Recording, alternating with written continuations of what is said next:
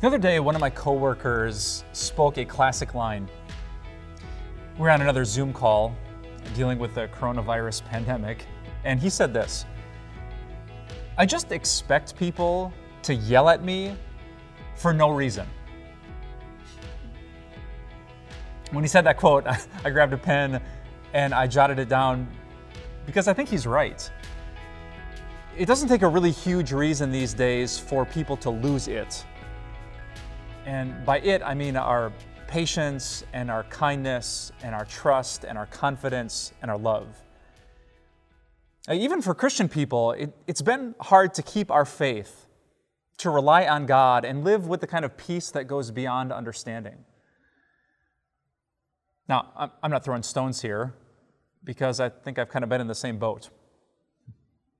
A couple of Sundays ago, our church had a service and I was wearing my mask and trying to sing, and I could just feel my faith shriveling up during the service. I was sick of the warmth of my own breath, sick of the smell of it too. I was trying to sing those Chris Tomlin high notes and they were killing me, and the mask was sucking into my mouth. And I was just getting to this point where I was so over it. But then I remembered God. I had my journal with me in church, and I remember writing down this exact quote: "Mike, stop complaining and start encouraging. The service is about to be over, and you're not going to help anyone just by venting and complaining. Remember to encourage people. They need it right now." But my personal pep talk didn't work. By the end of the last song of the church service, my head was aching and my heart was as bitter as Passover herbs. And I remember seeing a staff member afterwards, and I vented. I'm sick of it. I'm done with this. And this was the first service we had. So how about you? As the coronavirus goes on and on and on and on, how's your faith? Can you relate it all to my story of struggling with the ins and outs, with the inconveniences and the masks and the mandates? Are you kind of done with this pandemic thing? I wish that you and I could just break up with Corona. I wish that we could make it Facebook official and post some picture of us with our closest friends, no social distance, hugging and rejoicing as if the pandemic were gone. But it's not. It's still here. It still shapes our lives and dominates our headlines, which means that just wishing and just wanting and just praying, it might not be enough. You and I need to have a spiritual plan to how we're going to push back against this so that we don't lose our faith, our peace, and our joy.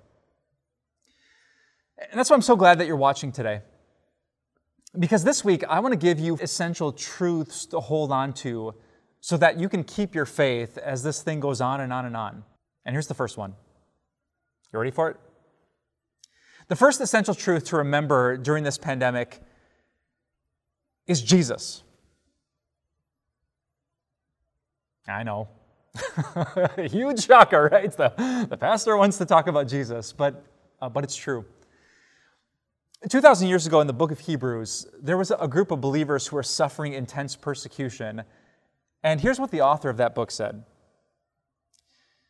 "Let us run with perseverance the race marked out for us, fixing our eyes on Jesus." I really love those words. Let us run with perseverance the race marked out for us. I love that phrase, marked out for us. Think about that. Why are you and I living through this pandemic? Because God decided it would be part of our race. This difficult race of life that we had to run, we weren't born in that year or this year, in that era of history or this one. We were born and we live right here and right now. This is our race. And it requires perseverance. The passage says, let us run with perseverance.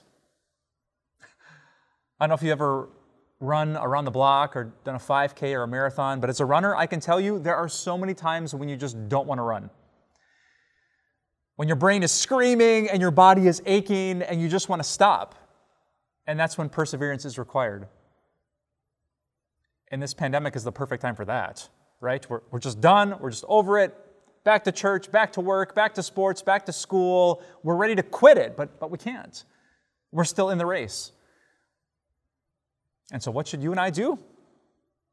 These are the best words. Fixing our eyes on Jesus. If you and I fix our eyes on the headlines, we're going to lose heart. If we fix our eyes on the government and our governors and our leaders and their decisions, we're going to lose heart. But if we fix our eyes on Jesus, we can run. We know that Jesus knows about this. Jesus controls this. Jesus forgives people like me when we lose it. Jesus is patient with us. He's kind with us. He listens to our prayers and He answers them. If we fix our eyes on Jesus, we have the essential thing that we need to get through this. I wish I could tell you how long this pandemic is going to last. I wish I could predict a date when we all agree on the perfect solution. I don't think it's coming soon. So let's fix our eyes on Jesus, the author and perfecter of our faith. Let's keep running day after day, step after step with perseverance and love and joy. Let's not lose heart because we have God. That's the promise of Jesus. So let me encourage you today to fix your eyes on Him and run your race. Let's pray.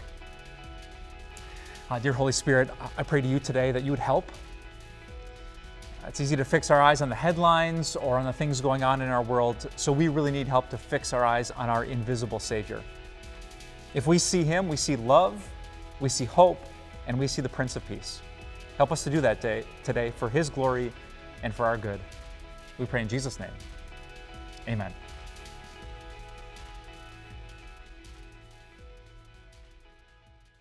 Hey, what's up, everyone? Pastor Mike here from Time of Grace. Thanks so much for checking out this podcast. We certainly would love this message to reach more and more people. So if you wouldn't mind rating and reviewing this podcast, it would bring it to more people's eyes, and we pray this message into more people's hearts. Thanks for your support, and we'll talk to you soon.